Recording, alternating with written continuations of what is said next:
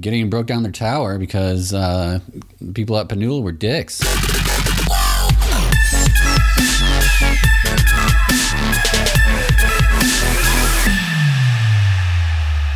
Hey there. Welcome back. Today we're going to be looking at the Gideon cycle.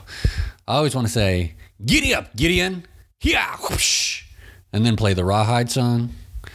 But that's probably just me.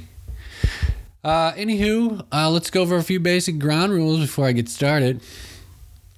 For those of you who are new, mere reading is a method of reconstructing the situations that the biblical authors were responding to. This is done by reflecting some of the text. Like when I say Gideon was a Midianite, that is what the opposing narrative was saying, and the biblical text is responding to that. Be sure to check out the corresponding blog post for this episode so you can see how I made the sausage. There is a link to it in the show notes. I believe that there were multiple authors of the Book of Judges, and the Northern Book of Judges is one of those authors, which I will be referring to as N. That's N as in Northern. If you haven't already, please listen to the introduction of this series, as it will go over the primary themes of the Northern Book of Judges, of which I will be commenting on in today's episode. All right, so having said that, let's get into the uniqueness of the Gideon cycle. So first of all, some of the differences that you're not going to see in the end narrative is the signs. There's no Gideon is afraid and he's weak in faith. Like, that's not going to be in there. That is a later addition. Gideon is made out in the end narrative as to be no weaknesses. So that is one of the things. The other thing is the troop dwindling. In the later sources will say that the Gideon started off with a whole bunch of troops, and then it gets whittled down to 300. That is not the case in the end narrative. And says that he started off with 300. Primary concern of the Gideon cycle is forming a strong Israelite military force by showing that Gideon was an Israelite military hero. And as usual, and we'll be trying to show that God, Yahweh is the God of Israel, and that Yahweh is a strong God of war. All right, and just to go over a few the causal connections briefly. The Midians were defeated because of internal conflicts. This is because Gideon was a Midian, and so he's revolted or had fought with his fellow Midianites.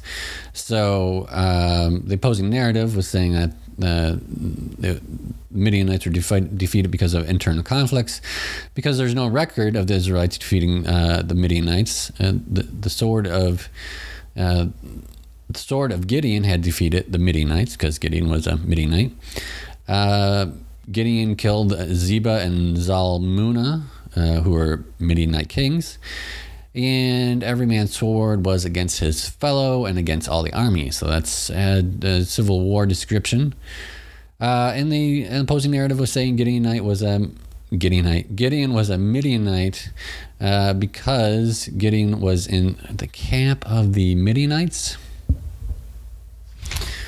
I just noticed my notes here. I have Moabites here in place of Midianites. I get those confused apparently, but it's supposed to be. It's all Midianite related. I'll have to go back to change that. Anywho, Gideon was a Midianite because he was in the camp of the Midianites because he attacked two Israelite cities. He killed the men at Tabor. He resembled the king of a Midianite king, son of a Midianite king. Jethro did not kill Zebah and Zalmunna because they were his relatives. And because Gideon had the royal crescent, so Midianite royal crescent. So why would he have them if he wasn't a Midianite? All right, so that is the opposing narrative and causal connections. In short, you can check out the blog post to see the exact layout of that. But I'm going to get into the text.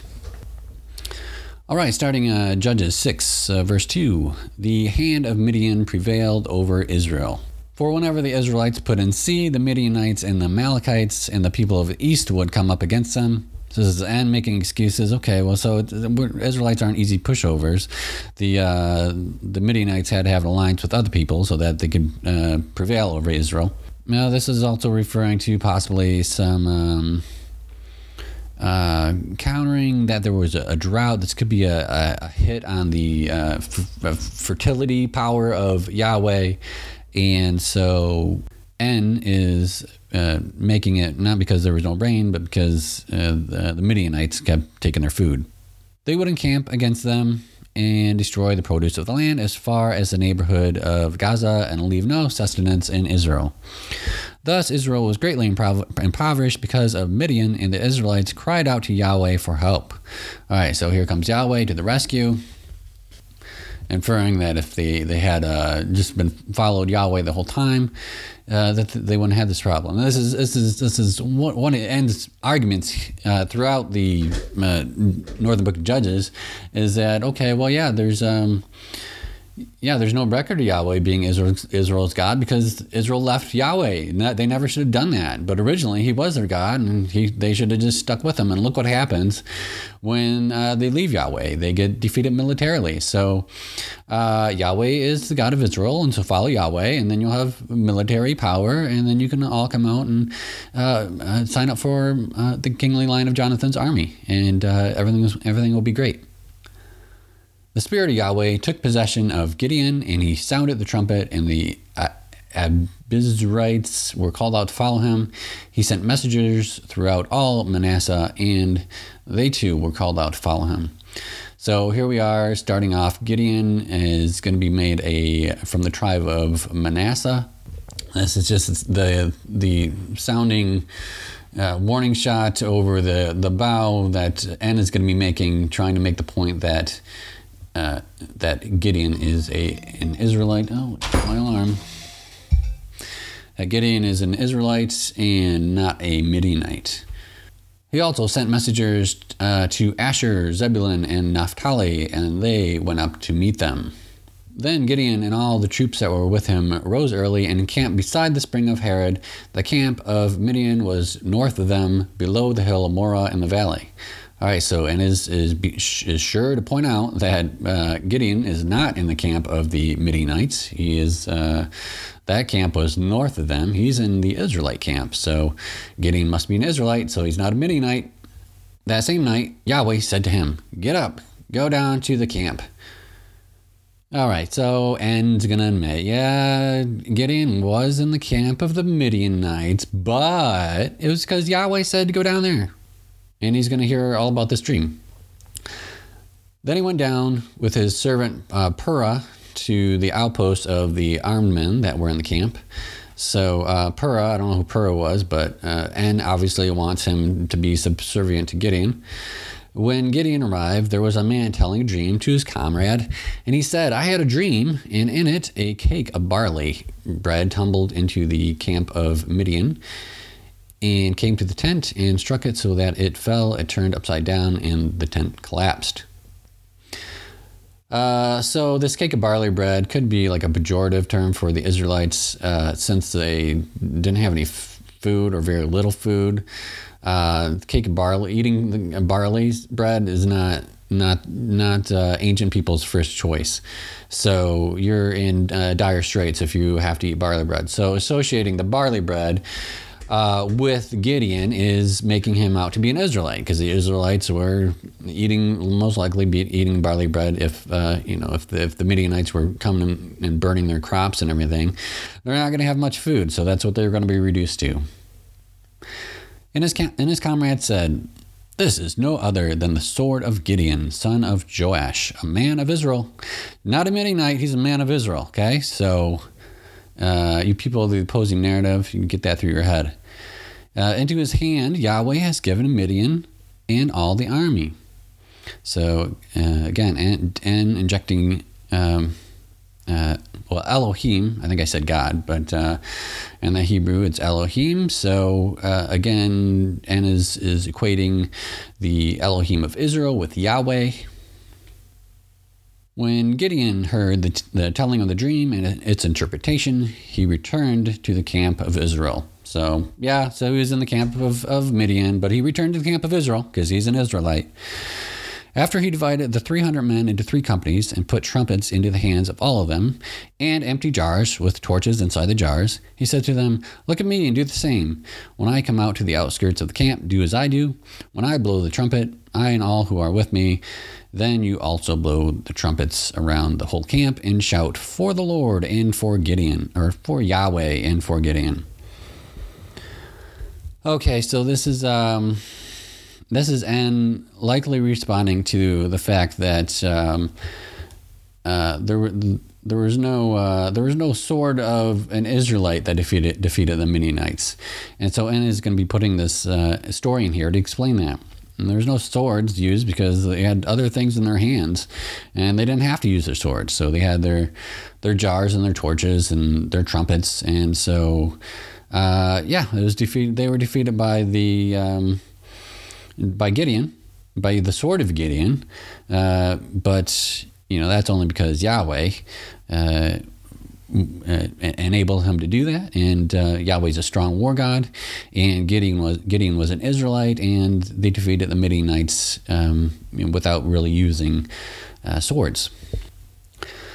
So Gideon and the 100 who were with him came to the outskirts of the camp at the beginning of the middle watch, when they had just set the watch, and they blew the trumpets and smashed the jars that were in their hands. So the 3 companies blew the trumpets and broke the jars, holding in their left hands the torches and in their right hand the trumpets to blow, and they cried, "A sword for Yahweh and for Gideon." So really associating Gideon with Yahweh and making Yahweh a powerful war god. Every man stood in his place all around the camp, and all the men in camp ran. They cried out and fled. When they blew the 300 trumpets, Yahweh set every man's sword against his fellow and against all the army. Right, so this is not a civil war among the Midianites. This is Israel was attacking, and it was Yahweh who confused them. So just in this instance here, this was, En's going to admit, the Midianites fought each other, but that's because of Yahweh. And the army fled as far as Beth Shiddah, toward Zerah, as far as the border of Abel Meholah, by Tabath. And the men of Israel were called out from Naphtali and from Asher and from all Manasseh, and they pursued after the Midianites. All right, so then we're going to skip to Judges 8, verse 4. Then Gideon came to the Jordan. He said to the people of Succoth, "Please give some loaves of bread to my followers, for they are exhausted, and I am pursuing Zebah and Zalmunna, the kings of Midian." All right, so here En is responding to one of the criticisms of the opposing narrative, and that it was saying, hey, if Gideon was an Israelite, why would he attack Israelite cities? And this Succoth was one of them. So En's going to be providing an explanation for that, and here is how it goes. But the officials of Succoth said, "Do you already have in your possession the hands of Zebah and Zalmunna, that we should give bread to your army?" So as you can see, it was the officials of Succoth that were the bad guys, and just in case that the opposing narrative was saying that Gideon already had Zebah and Zalmunna, so there was really no reason for him to be going that way, then En's going to say that he hadn't caught them yet. Gideon replied, "Well then, when Yahweh has given Zebah and Zalmunna into my hand, I will trample your flesh on the thorns of the wilderness and on briars." By the way, Gideon's name means hacker, as in hacking up bodies. So this may be the reason why. Who knows? From there, he went up to Penuel and made the same request of them. And the people of Penuel answered him as the people of Succoth had answered. So he said to the people of Penuel, "When I come back victorious, I will break down this tower." So this is An explaining, hey, Gideon broke down their tower because people at Penuel were dicks. So he was totally justified in doing that, whether they were an Israelite city or not. So Gideon went up by the caravan route east of Noba and Jogbeha and attacked the army, for the army was off its guard. Zeba and Zalmunna fled, and he pursued them and took the 2 kings of Midian. So En may be pointing out here that there are only 2 kings of Midian, okay? Zeba and Zalmunna, as opposed to the opposing narrative may have been saying there were 3 kings of Midian, Zeba, Zalmunna, and Gideon. So again, En trying to make Gideon an Israelite. Zeba and Zalmunna and threw all the army into a panic. When Gideon, son of Joash, returned from the battle by the ascent of Heres, he caught a young man, one of the people of Succoth, and questioned him, and he listed for him the officials and elders of Succoth, 77 people. Then he came to the people of Succoth and said, "Here are Zeba and Zalmunna, about whom you taunted me, saying, 'Do you already have in your possession the hands of Zeba and Zalmunna, that we should give bread to your troops, who are exhausted?'" See, total dicks. So these guys deserve what's coming here from Gideon. Doesn't matter if they're Israelites. Gideon is totally justified, and he's definitely not a Midianite. So he took the elders of the city, and he took thorns of the wilderness and briars, and with them he trampled the people of Succoth. He also broke down the tower of Penuel and killed the men of the city. Then he said to Zeba and Zalmunna, What about the men whom you killed at Tabor?" All right, so this is En is responding to the opposing narrative, which was saying that Gideon was the guy who killed the men at Tabor, and he's going to spin this around, say that it was Zeba and Zalmunna. They answered, "As you are, so were they, every one of them. They resembled the sons of a king." All right, so En's not going to mention that it's resembled the sons of a Midianite king. So the opposing narrative is saying that Gideon killed these Israelite men at Tabor, and is going to spin that and say, no, it was the other kings of Midian that did that. And Gideon does resemble the son of a king, but so did all of his brothers. They all look like that, and his brothers were Israelites. So it's cool. Gideon's an Israelite, so just chill. And of course, the family that was killed at Tabor is not around, so they can't deny that Gideon's not part of their family. And he replied, they were my brothers, the sons of my mother. As Yahweh lives, if you had saved them alive, I would not kill you. All right, so associating Gideon with Yahweh. Yahweh is the God of Israel, and is stressing throughout all of his cycles. And really showing that Gideon was didn't kill the Zeba and Zalmunna for any other reason. He killed them because he had killed his family. So he said to Jether, his firstborn, "Go kill them." But the boy did not draw his sword, for he was afraid, because he was still a boy. So this is the opposing narrative is saying Jether didn't kill those 2 Midianite kings because they were related to Gideon. They were related to Jether. They might have been an uncle or a grandfather or whoever. So of course he's going to be reluctant to kill them. But Anna's going to spin this in a different direction and say no. He was still a boy. He was afraid. So perfectly understandable. And this would be a good move on Gideon's part if it was a civil war, if he was a Midianite revolting against other Midianites, to implicate his firstborn into the rebellion, the revolt, or whatever you want to call it, so that basically so his son can't sell him out down the road somewhere, because he's going to be just as guilty as Gideon. And I should note why does En even want to try to make Gideon a Israelite? Well, one, he's a war hero, and En is trying to drum up business for his military forces. But the other reason is that the descendants of Gideon may have still been around, and they may have been assimilated into Israel, and so they may still be a powerful force.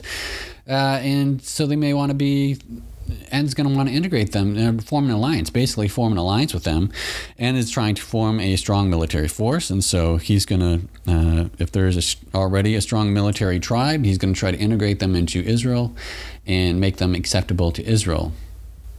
We're also going to see this in the next cycle with Jephthah, who was also opposing narrative, was saying he's not an Israelite. And so this may have been also an alliance with a strong military tribe in order to strengthen Israel. Then Zebah and Zalmunna said, "You come and kill us, for as the man is, so is his strength." So Gideon proceeded to kill Zebah and Zalmunna, and he took the crescents that were on the necks of their camels. So these crescents are like a royal thing. And so if Gideon wasn't a Midianite, why did he have these crescents? I mean, it's obvious that he's a Midianite royal, but En's going to provide an alternative explanation and saying that he took them from Zebah and Zalmunna. So Midian was subdued before the Israelites, and they lifted up their heads no more. All right, so see, Israel is a powerful military force coming out and signed up for a military, and it's all good. So that's the Gideon cycle. Hope you liked it. And next episode, we got Jephthah coming up. That's a really short cycle, so that'll probably be a short episode.